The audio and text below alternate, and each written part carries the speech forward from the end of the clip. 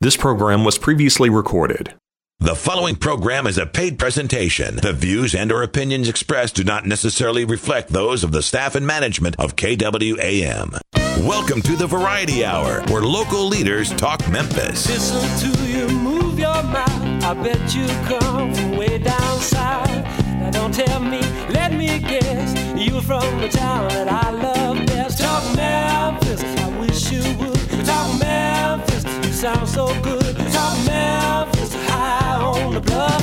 I swear I can't get enough. Listening to you talk that stuff. Talk Memphis, oh yeah. Talk Memphis. Welcome to Talk Money. And now here's your host, Jim Shoemaker. And welcome to Talk Money. Today we have a very special program for you. Memphis was devastated in April of 1968. And after 50 years, MLK 50 compels Memphians to come to grips with what happened in 1968 and the resulting years of suffering of a society both demanding and resisting change. There were fires and destructions, one neighborhood at a time. For those of you that remember, whether you were in school or you're in business, you remember the devastation of our city. Memphis, a city that is, as time has rivaled, growing time at that particular time, we were a growing city, thriving. Memphis is a city that has struggled with an image. Memphis is a city that today has the highest poverty rate of any metro area in the nation. I have two individuals with me today that will talk candidly about our great city. The city on a bluff on the river, a city of people, diverse people, people who care for each other, a city dedicated to making a better place for everyone. Yes, we have problems, sure. We talk about them and we talk about those particular problems, but we have changed and we are still changing. If we look at where we were 50 years ago and where we are today, there is diversity of leadership, there's more opportunity, and we're a better city. The struggles are real, but we have survived. For our future, we must be a people, a community willing to give other people a chance. I love my city. You're going to find out the two people I have today love the city. I hope and pray that you love this city. And as we go through this program, you'll see how great our city, Memphis, is. Coming up, Ms. Beverly Robertson, past president of the National Civil Rights Museum. Dr. Larry Lloyd, founder and president of the Memphis Leadership Foundation. You don't want to miss today's program. It's MLK 50. We're dedicating the program to his memory and what he sought to do for our city.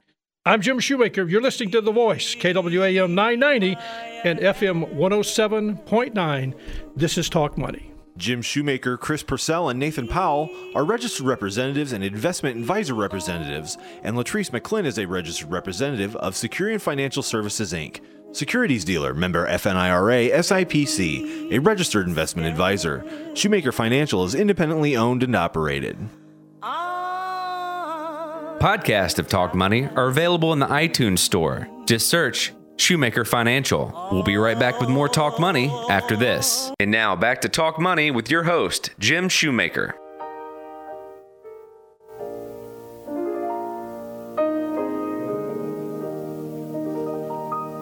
Welcome back. I'm Jim Shoemaker. Today it's MLK 50, and if you haven't noticed, our city it's got lots of people in it just moving around because we're celebrating a life and a legacy of Dr. Martin Luther King. I have two guests today with me that we're going to kind of peel that onion back and look at our city, this great city of Memphis, and what's changed over the last 50 years and what still needs to be changed. All eyes will be on Memphis this week, and given that it's the 50th anniversary of Dr. Martin Luther King's assassination, my guests today, Beverly Robertson, the past president of National Civil Rights Museum, and Dr. Larry Lloyd, Memphis Leadership Foundation president and founder. Let me start with you, Beverly. Welcome to the program. Thank you very much, Jim, and good morning to you and your listening audience. Thank you, lady. I appreciate you being here. You're such an icon to this city because you led the Civil Rights Museum for 18 years. Ooh. That's a long time. That's a lifetime. That's a lifetime, exactly. But what do you think Dr. King's dream was, and how do you see that it's being lived out in our city today? Well, I think Dr. King's dream was really all about creating this beloved community. This was a community where Black and white and Jews and Gentiles and Protestants and Catholics and no matter what walk of life you came from, you would be accepted for who you are, and there would be value in human dignity. And so that was really Dr. King's dream.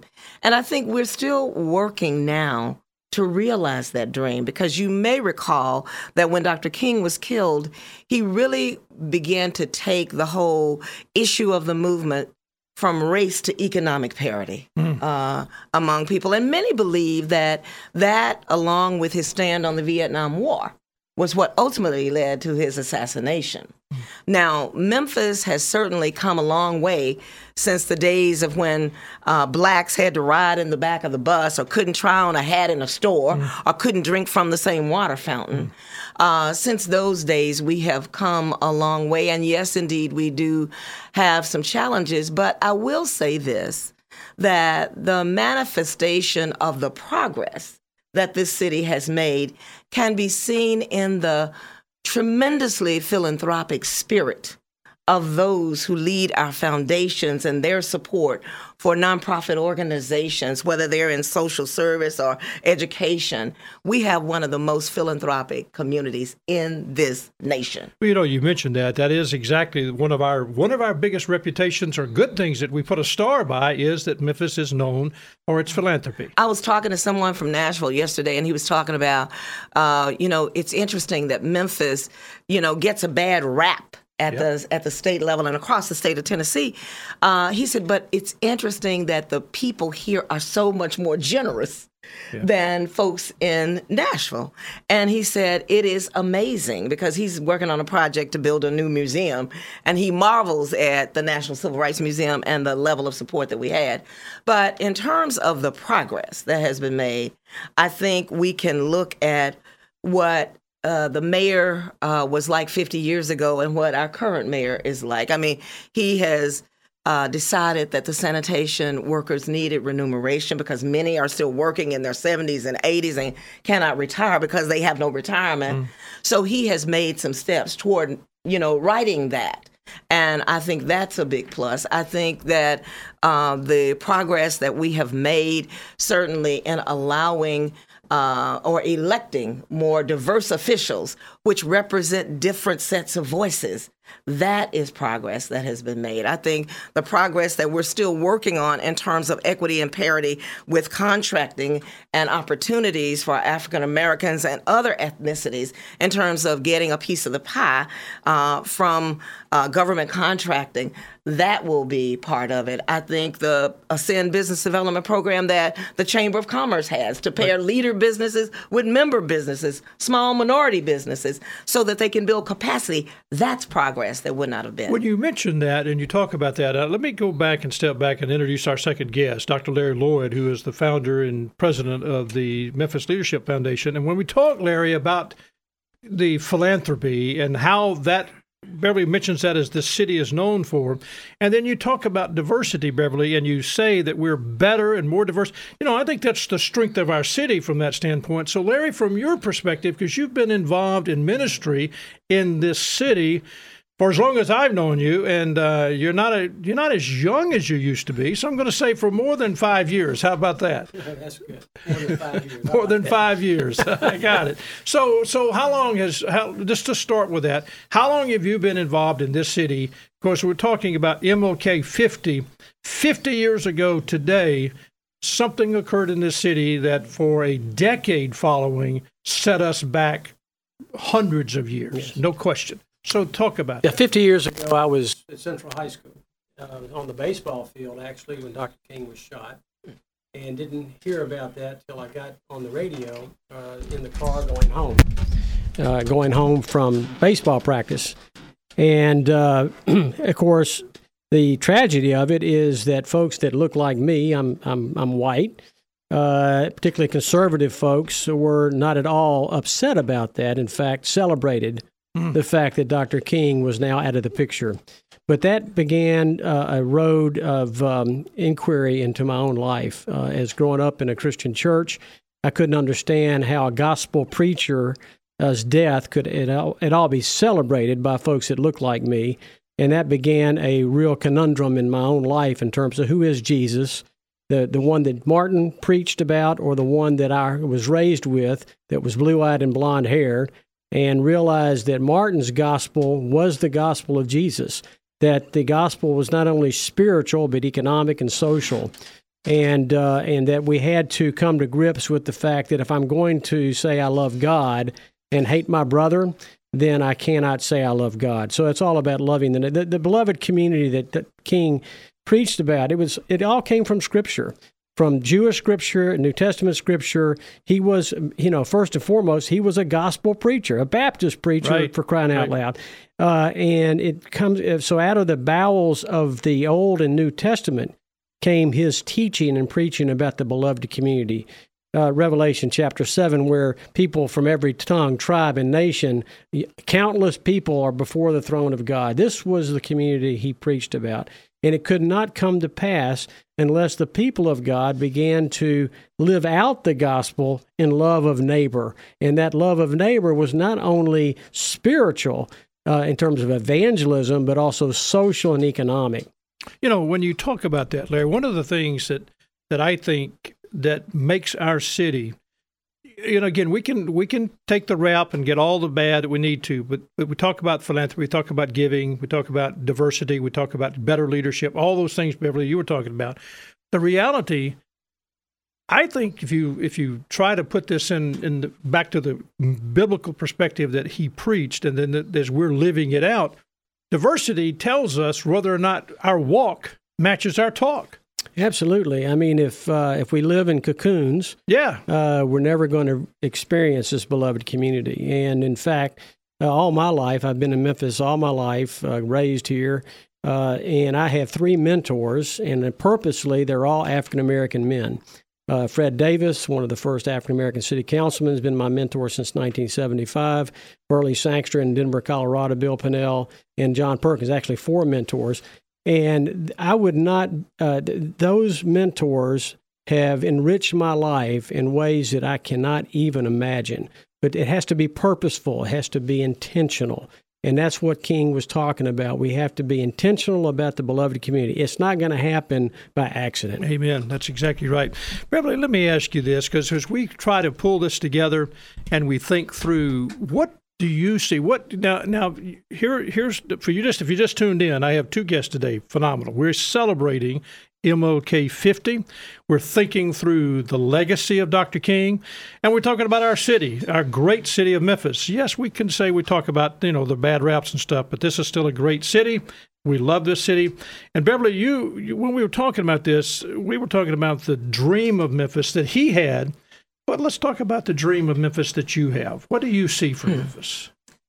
Well, if I were to create the ideal Memphis, Tennessee, I would create a city where there would be no differences between the races, where people could respect each other, not because they were rich or hate them because they're poor, not because you were one color and I was another, not because you had a certain view about one issue and I had another, but we would respect people with the love and the, spirit of Jesus, really, because there were no boundaries. We knew no boundaries. There weren't big issues.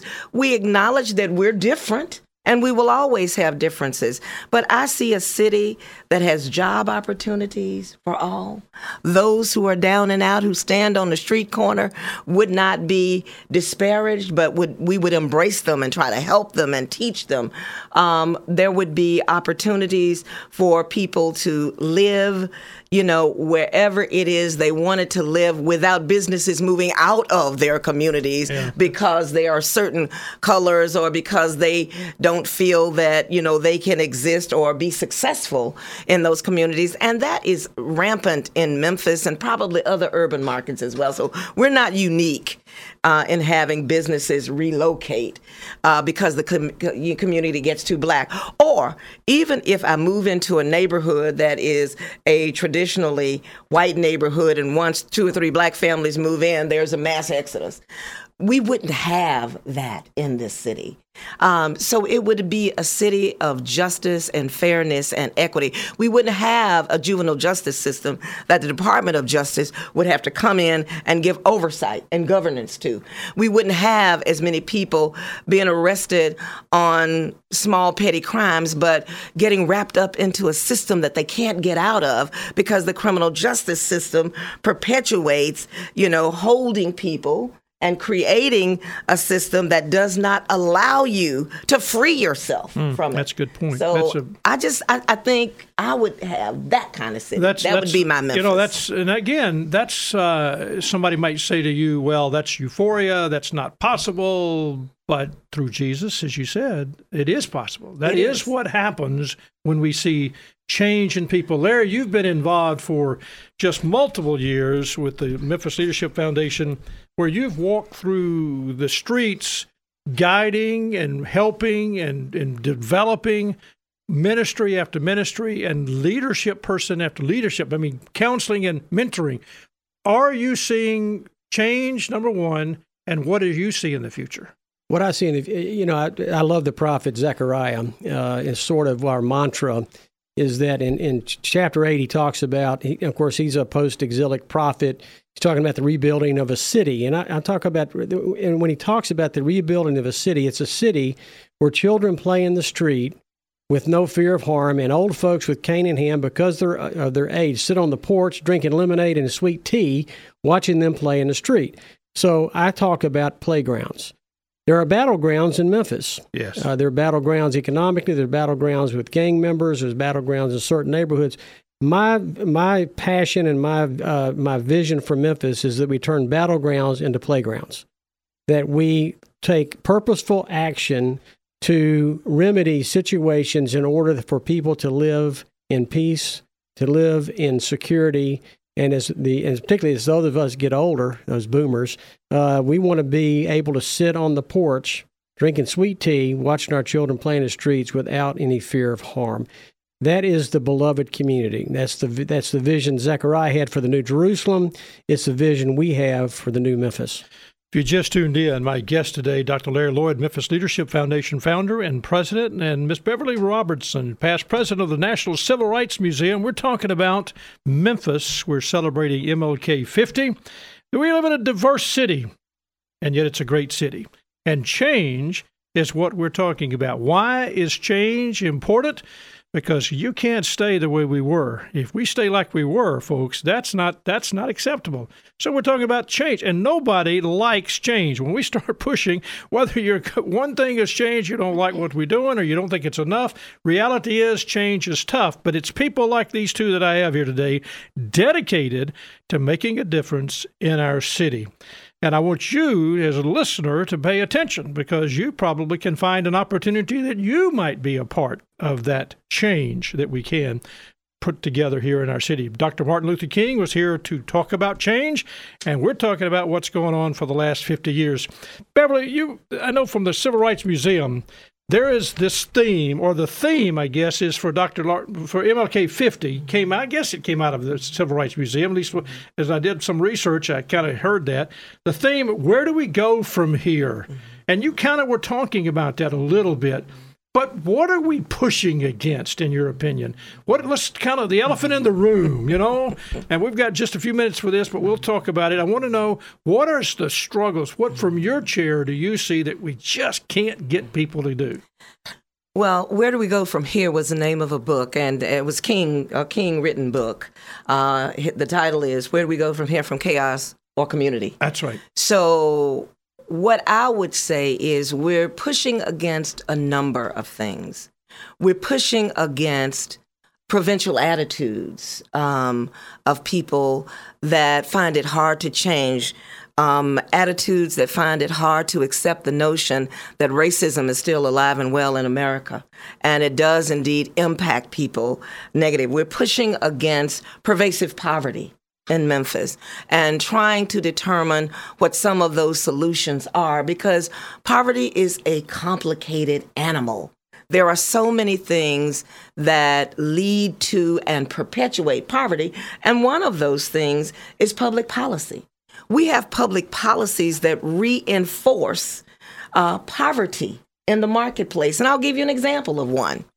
Not too long ago, there was legislation about welfare to work, saying that people who lived in public housing would have to get a job and go to work.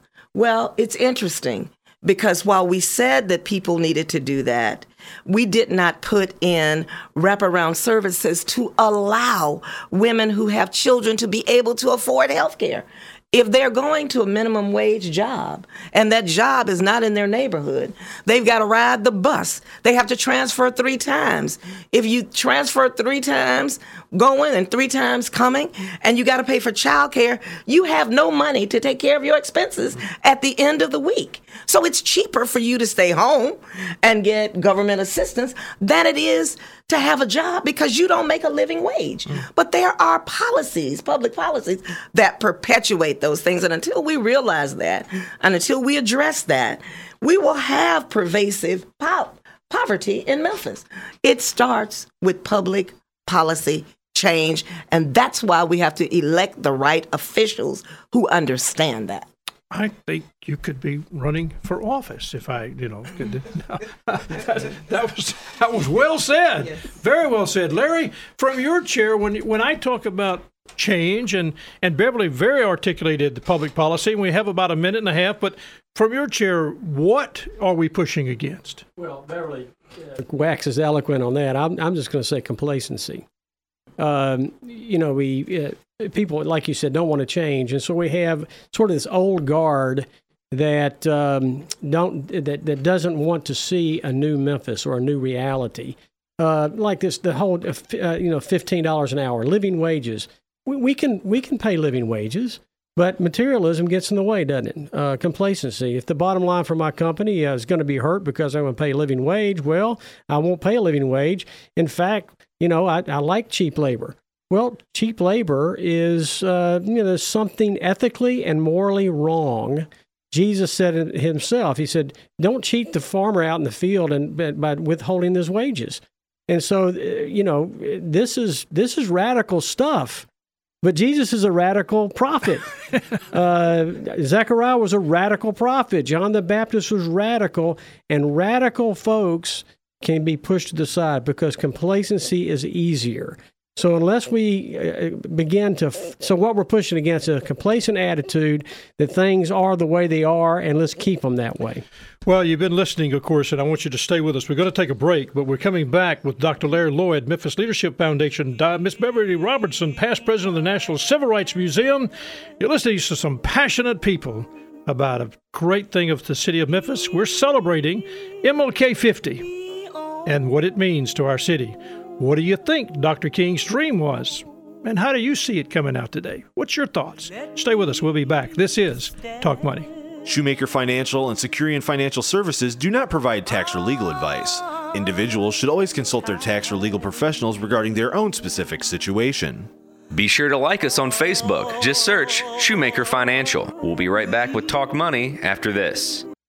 This material represents an assessment of the market environment at a specific point in time and is not intended to be a forecast of future events or a guarantee of future results, research, investment advice, or a recommendation to purchase or sell a security. And now back to Talk Money with your host, Jim Shoemaker. Take my hand. And welcome back. I'm Jim Shoemaker. You're listening to Talk Money this morning, a special program.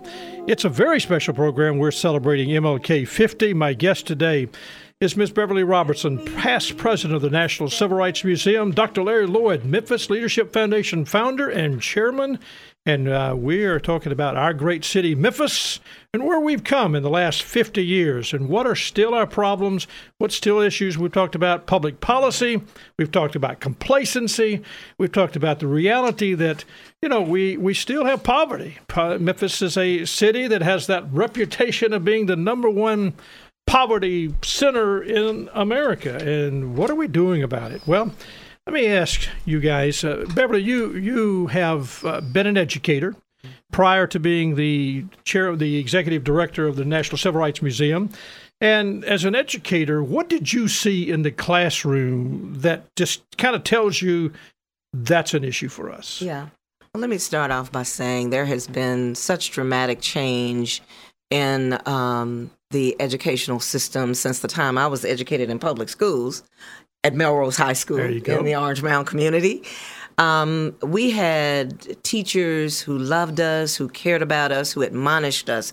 Parents who, if you got admonished at school, you got a beating at home. I mean, because you were out of order. That to happen to me. Never had that to happen. If you were out of order, you were out of order. And not only did your parents take responsibility, if you were walking down the street and did something, you got it. You got it from the neighborhood. Yeah, I always wanted to know, how did my dad know that before I got home? Somebody told him. Oh my God. Exactly. And so it was really a different time where the whole community, the church, embraced young people and supported them. I think there has been truly a breakdown of the family in many ways. And I also think that sometimes people who are impoverished don't know what they don't know. I think that we have to educate, because there are statistics and loads of them that would suggest that if a child is not reading or listening to music or understanding concepts by the time they're 3 years old, then they're going to be in trouble. So it is important for us to have preschool education, for children to be read to.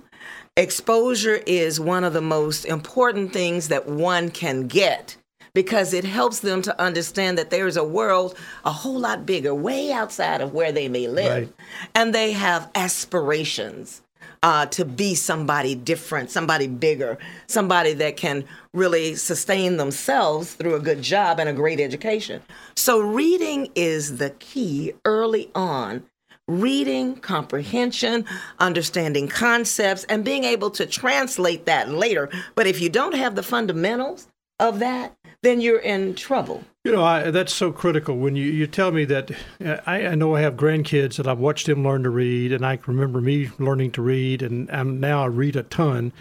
But if a child, by the time he's in the 3rd, 4th, 5th, 6th grade, let's say, finds himself not able to read or behind, it gets tougher and tougher. And next thing you know, it's like I just give up, because I can't read, I can't comprehend, and I'm watching the other students pass me up.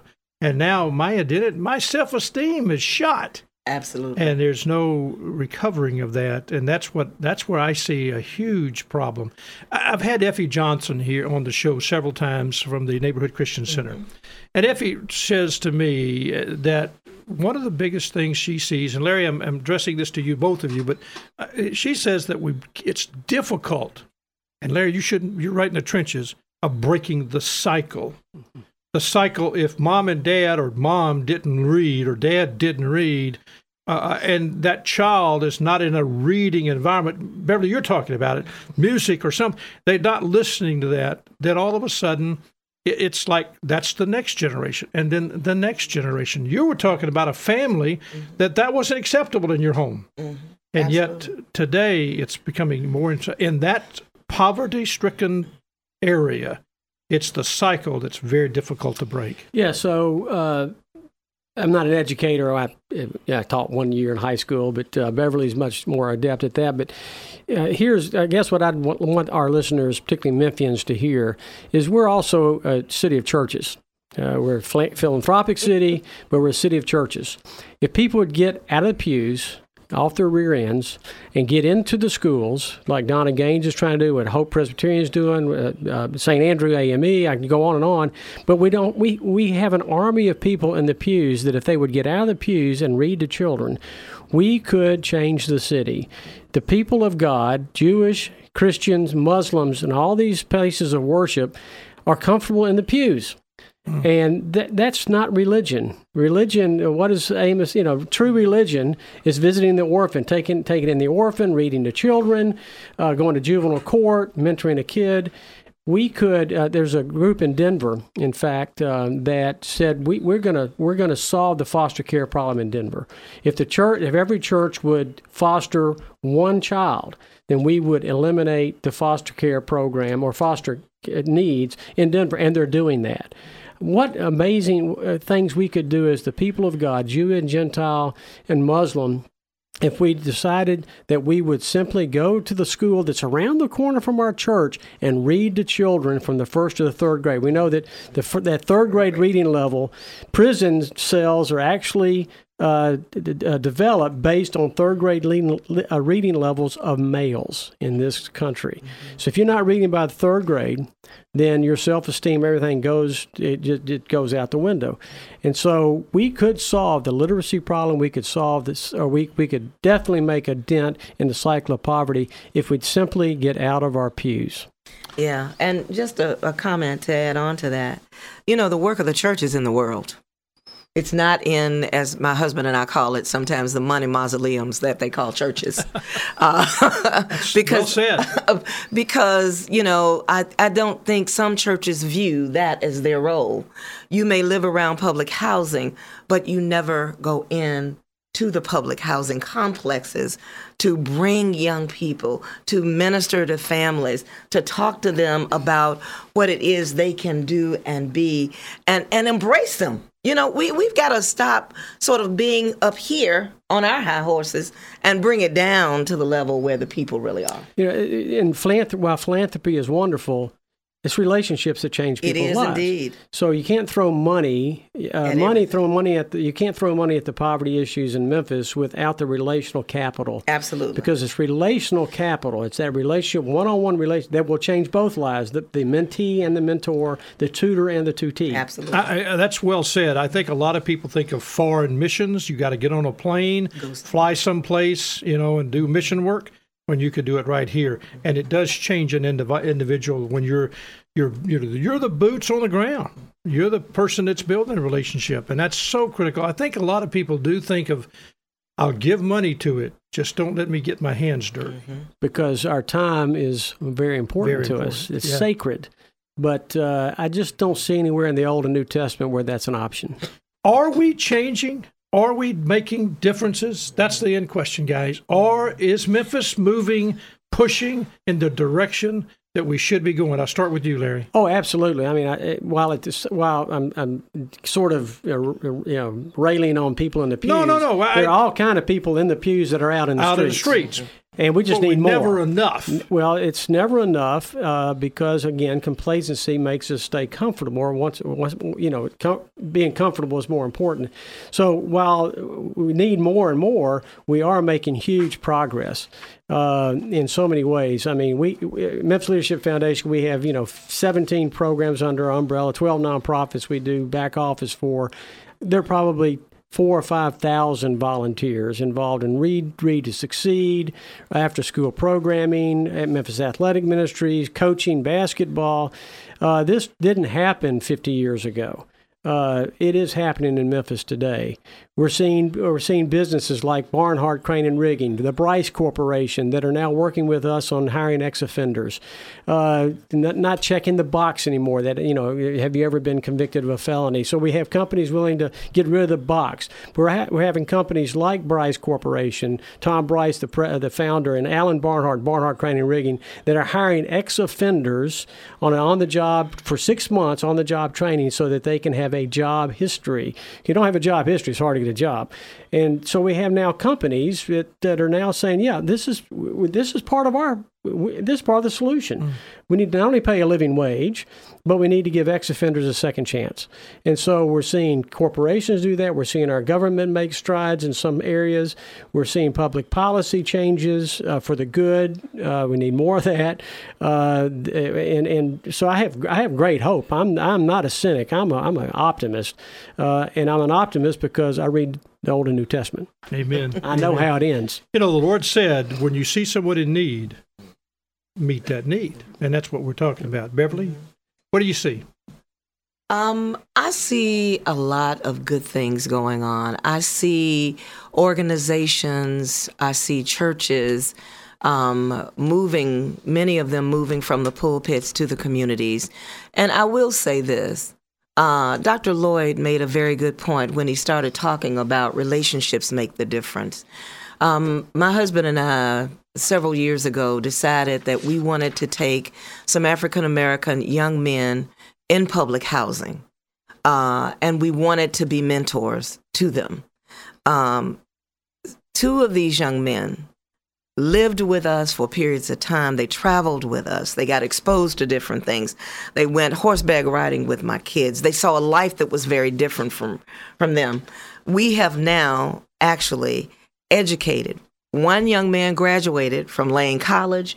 The other one graduated from Morehouse and is now working at First Tennessee Bank. These are young men who would have been hopeless. A Morehouse man. A Morehouse man. That's not a slouchy school either. No. Because he was a brilliant guy. These children want the same things that we want. They just don't have the same access to opportunity. And so the more relationships that are built, the more that we can deal personally with the families, the more that we can provide opportunities for these young people to be exposed to a life that they would never see otherwise, then I think the more successful this community will be, because that is the foundation, and that really is where it all starts. Well, you've been listening to Beverly Robertson and Dr. Larry Lloyd.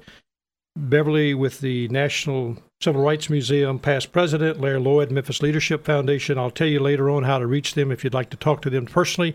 Memphis, a city on the bluff, on the river, a city of people, diverse people, people who care about each other.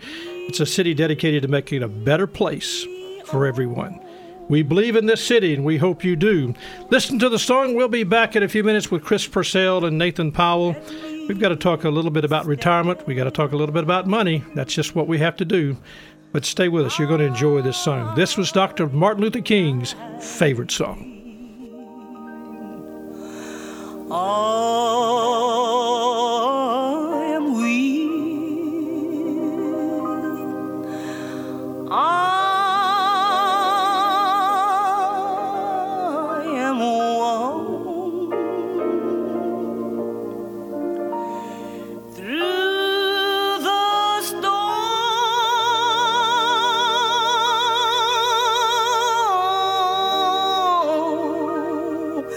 through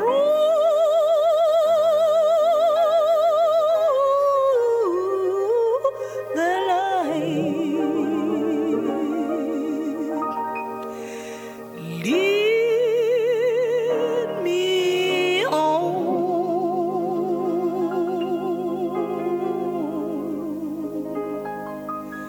through the night. Take my hand, precious Lord, and lead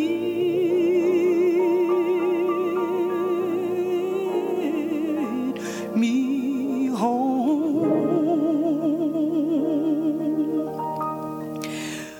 when my way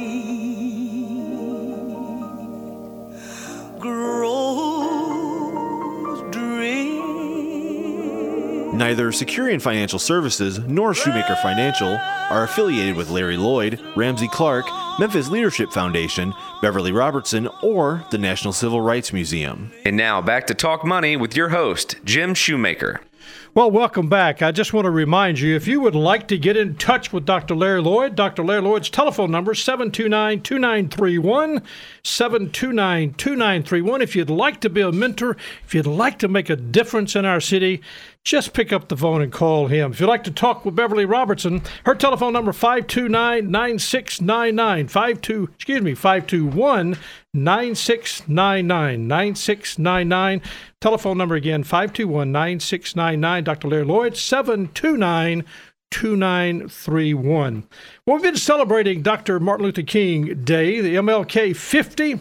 Well, we've got to talk about something that is so critical for all of you that's listening, retirement planning today. This is an educational course for adults ages 50 to 70. I have two very smart young men here in the office in the station today. Doctor, well, hey guys, I'm going to make you big time. How about that? But I could do that. Chris Purcell and Nathan Powell from Shoemaker Financial, and they're putting on a seminar. They're going to be teaching. It's a teaching class at Northwest Mississippi Community College. Guys, welcome to the program. Thanks. Great to be here. Yeah, it's great to be here. Thanks for having us. You know, you guys were on the program. I actually had one of you on the program a couple of months ago, and we talked about this, and there was a lot of interest and a lot of energy behind this. But if you attend this course and you go through this process, now let me make sure that everybody understands, this is not a seminar. This is not a product selling deal. You guys are teachers. You're teaching from the Literacy Foundation. You're part of our literacy group, and you have a title. So what's the title? Yeah, sure. So we're part of what's called the Financial Educators Network, and it's a network of financial professionals all across the United States that teach this. It's called Retirement Planning Today. It's a financial literacy course. It's a 6-hour course that's taught at universities all over the U.S., and Chris and I are able to teach it at Northwest Community College in South Haven and are excited for our upcoming classes. Chris, tell me this. When you attend this course, Nathan says it's a 6-hour course. This is not... you have a textbook, actually. You go through the process with a textbook. Yes, sir. We have two kind of workbooks that they give out that's covered on the first day and then the second day as well. And so we kind of take it through the A's to Z's of A to Z's through retirement and kind of discuss everything that's out there. We also, now it is 3-hour course twice a day, and it's a little... there's some dry stuff in there, but we try to mix in real life experiences to help people understand the information that we're talking about. So you go through the process where you create a plan that they can retire at their time. Some want to retire early. Some realize they need to retire late, but that's part of the do you do that in the seminar, or do you show them how to do it? Well, the class itself is designed just to go over all the different topics that you're going to be facing, whether it's questions about Social Security, how does it work? How does money in my retirement plan work? How do I get it out? What are my options? What about a Roth versus a traditional? What are the differences? Does inflation play into it? I mean, we cover so much material that we're not really able to address particular situations in the class, but afterwards we're happy to set up a time for a complimentary consultation with clients to go over their particular situation to help give them the guidance and apply what they've learned in the class. But there's no obligation to do that. No, sir. So let's go through that. When you attend the course, you learn how, and you just said, Chris, where they get to at least do some idea of a plan. You learn what are some of the other things that you help them go through, because it's not just going through a textbook. They're actually learning things that apply to them as people in their 50s to 70 planning for retirement. Sure. I think one of the things that a lot of people getting ready for retirement have a lot of questions on is Medicare and how that will affect their lives. Hey, what happens if I retire early before 65? What does that mean for health insurance? Nate mentioned a few things about distributions and taking money out of your 401ks and your IRAs. And then what will happen is, as you go through this course, you will find out a bunch of information, a bunch of different facts, a bunch of rules and regulations that you weren't aware of possibly beforehand. And then you're going to want to know, how does this apply to me? How can I take all of this information and now apply it to my own personal situation? I guess the thought, let me make sure everybody gets this. If you're just tuned in, I'm talking with Chris Purcell and Nathan Powell. We're talking about Retirement Planning Today, Northwest Mississippi Community College, Thursday, April the 5th and 12th. That's tomorrow night. April the 5th and the 12th at 6 p.m. to 9 p.m. And then Tuesday, that's next Tuesday, April the 10th. And then the following, it's April the 17th. Again, 6 to 9 p.m. If you want to talk to them and call them and to register, it is a registration. You need to get your seat. 757-5757. Chris Purcell, Nathan Powell. You don't want to miss this, folks, if you're thinking about it, and there's so many issues. I know that what you do is talk about life planning in this process, which is, Nathan, what is life planning? I mean, that's an issue that so many times you get into the numbers. Numbers are easy. Right. But what is life planning? I've heard you guys talk about that. Sure. So it's one of the first things that we talk about in the course. It's helping people think through what exactly is retirement going to look like. A lot of times, they've spent, 30, 40 years saving and saving and saving, knowing that they're going to be using this money. And then, I don't know how many times Chris and I have had this experience where people come in, they sit down and we say, okay, once you're finished working, tell me what your day-to-day life is going to look like. And we'll either get one of two answers. We'll get someone who will, give the litany of all the trips they're going to take, the people that they're going to go visit, all those things, or we'll get a complete blank stare. And I can understand that. Sure. And so, part of the life planning in retirement is looking at what is your lifestyle going to entail? How do we help you navigate, figuring out the type of expenses to plan for to sustain that lifestyle? And, are you going to be active? Are you going to volunteer more? How will you spend your time? It's a lot of the, day-to-day part of retirement that people normally don't think about. They think it's all focused around money, and money is actually there just to help you live the lifestyle that you're trying to accomplish. I say on this program often the difference between, watching the 60-inch, flat screen, color, FDMI, whatever you call it, type TV, and then go back to watching the 14-inch, black and white, Sure. big console type TV. And nobody wants to retire going back to the 14-inch. Right. But we do have a tendency to focus on the money side. And whether you like that or not, Nathan, I know you really do talk about lifestyle, but people do that. So do you guys get into the allocation of assets and whether or not so many people think, well, when I get to retirement, I got to go to cash or got to protect. How do you do it? Because people are living longer today. Yeah, we definitely talk about that. So, there is a portion, kind of the feeling side and understanding the life planning of it. But then there's also the technical side, which Nate and I deal with on a day-to-day basis. We talk about stocks, we talk about bonds, we talk about asset allocation and what that means to your portfolio. And it's a lot of different things to digest, again, in just what sounds like a long period of time, 3 hours in 2 days, but we could probably teach this class for a full semester if we have the time? At least. At least a full semester. It is continuing education. It is, you guys, again, Nathan, you guys belong to a network of people all over the United States that teach us in universities. What's the network? Correct. Financial Educators Network. That's what we're called. And the course is titled Retirement Planning Today. And retirement today is probably a lot different. If you're listening and you're about to enter retirement, your retirement will look different than your parents' retirement or your grandparents. And, our job is to educate you, to let you know all the different moving parts that are going to go into affecting that. And again, it's an educational course for adults aged 50 to 70. It does cost. It's not free. Right, $49. $49. Well, I like the way you do that. Not 50. That's right. 49. Sounds a little cheaper, I guess. I don't know. Sounds a little cheaper at 49. But the reality is, it's not something, you're not selling anything. You're just there educating. People can go through the course, complete the material, shake your hand, say, thank you, I learned a lot, and that's it. There's no obligation after that. So How does that work? What's the purpose of them coming? They're going to get educated. But what do they do with that education?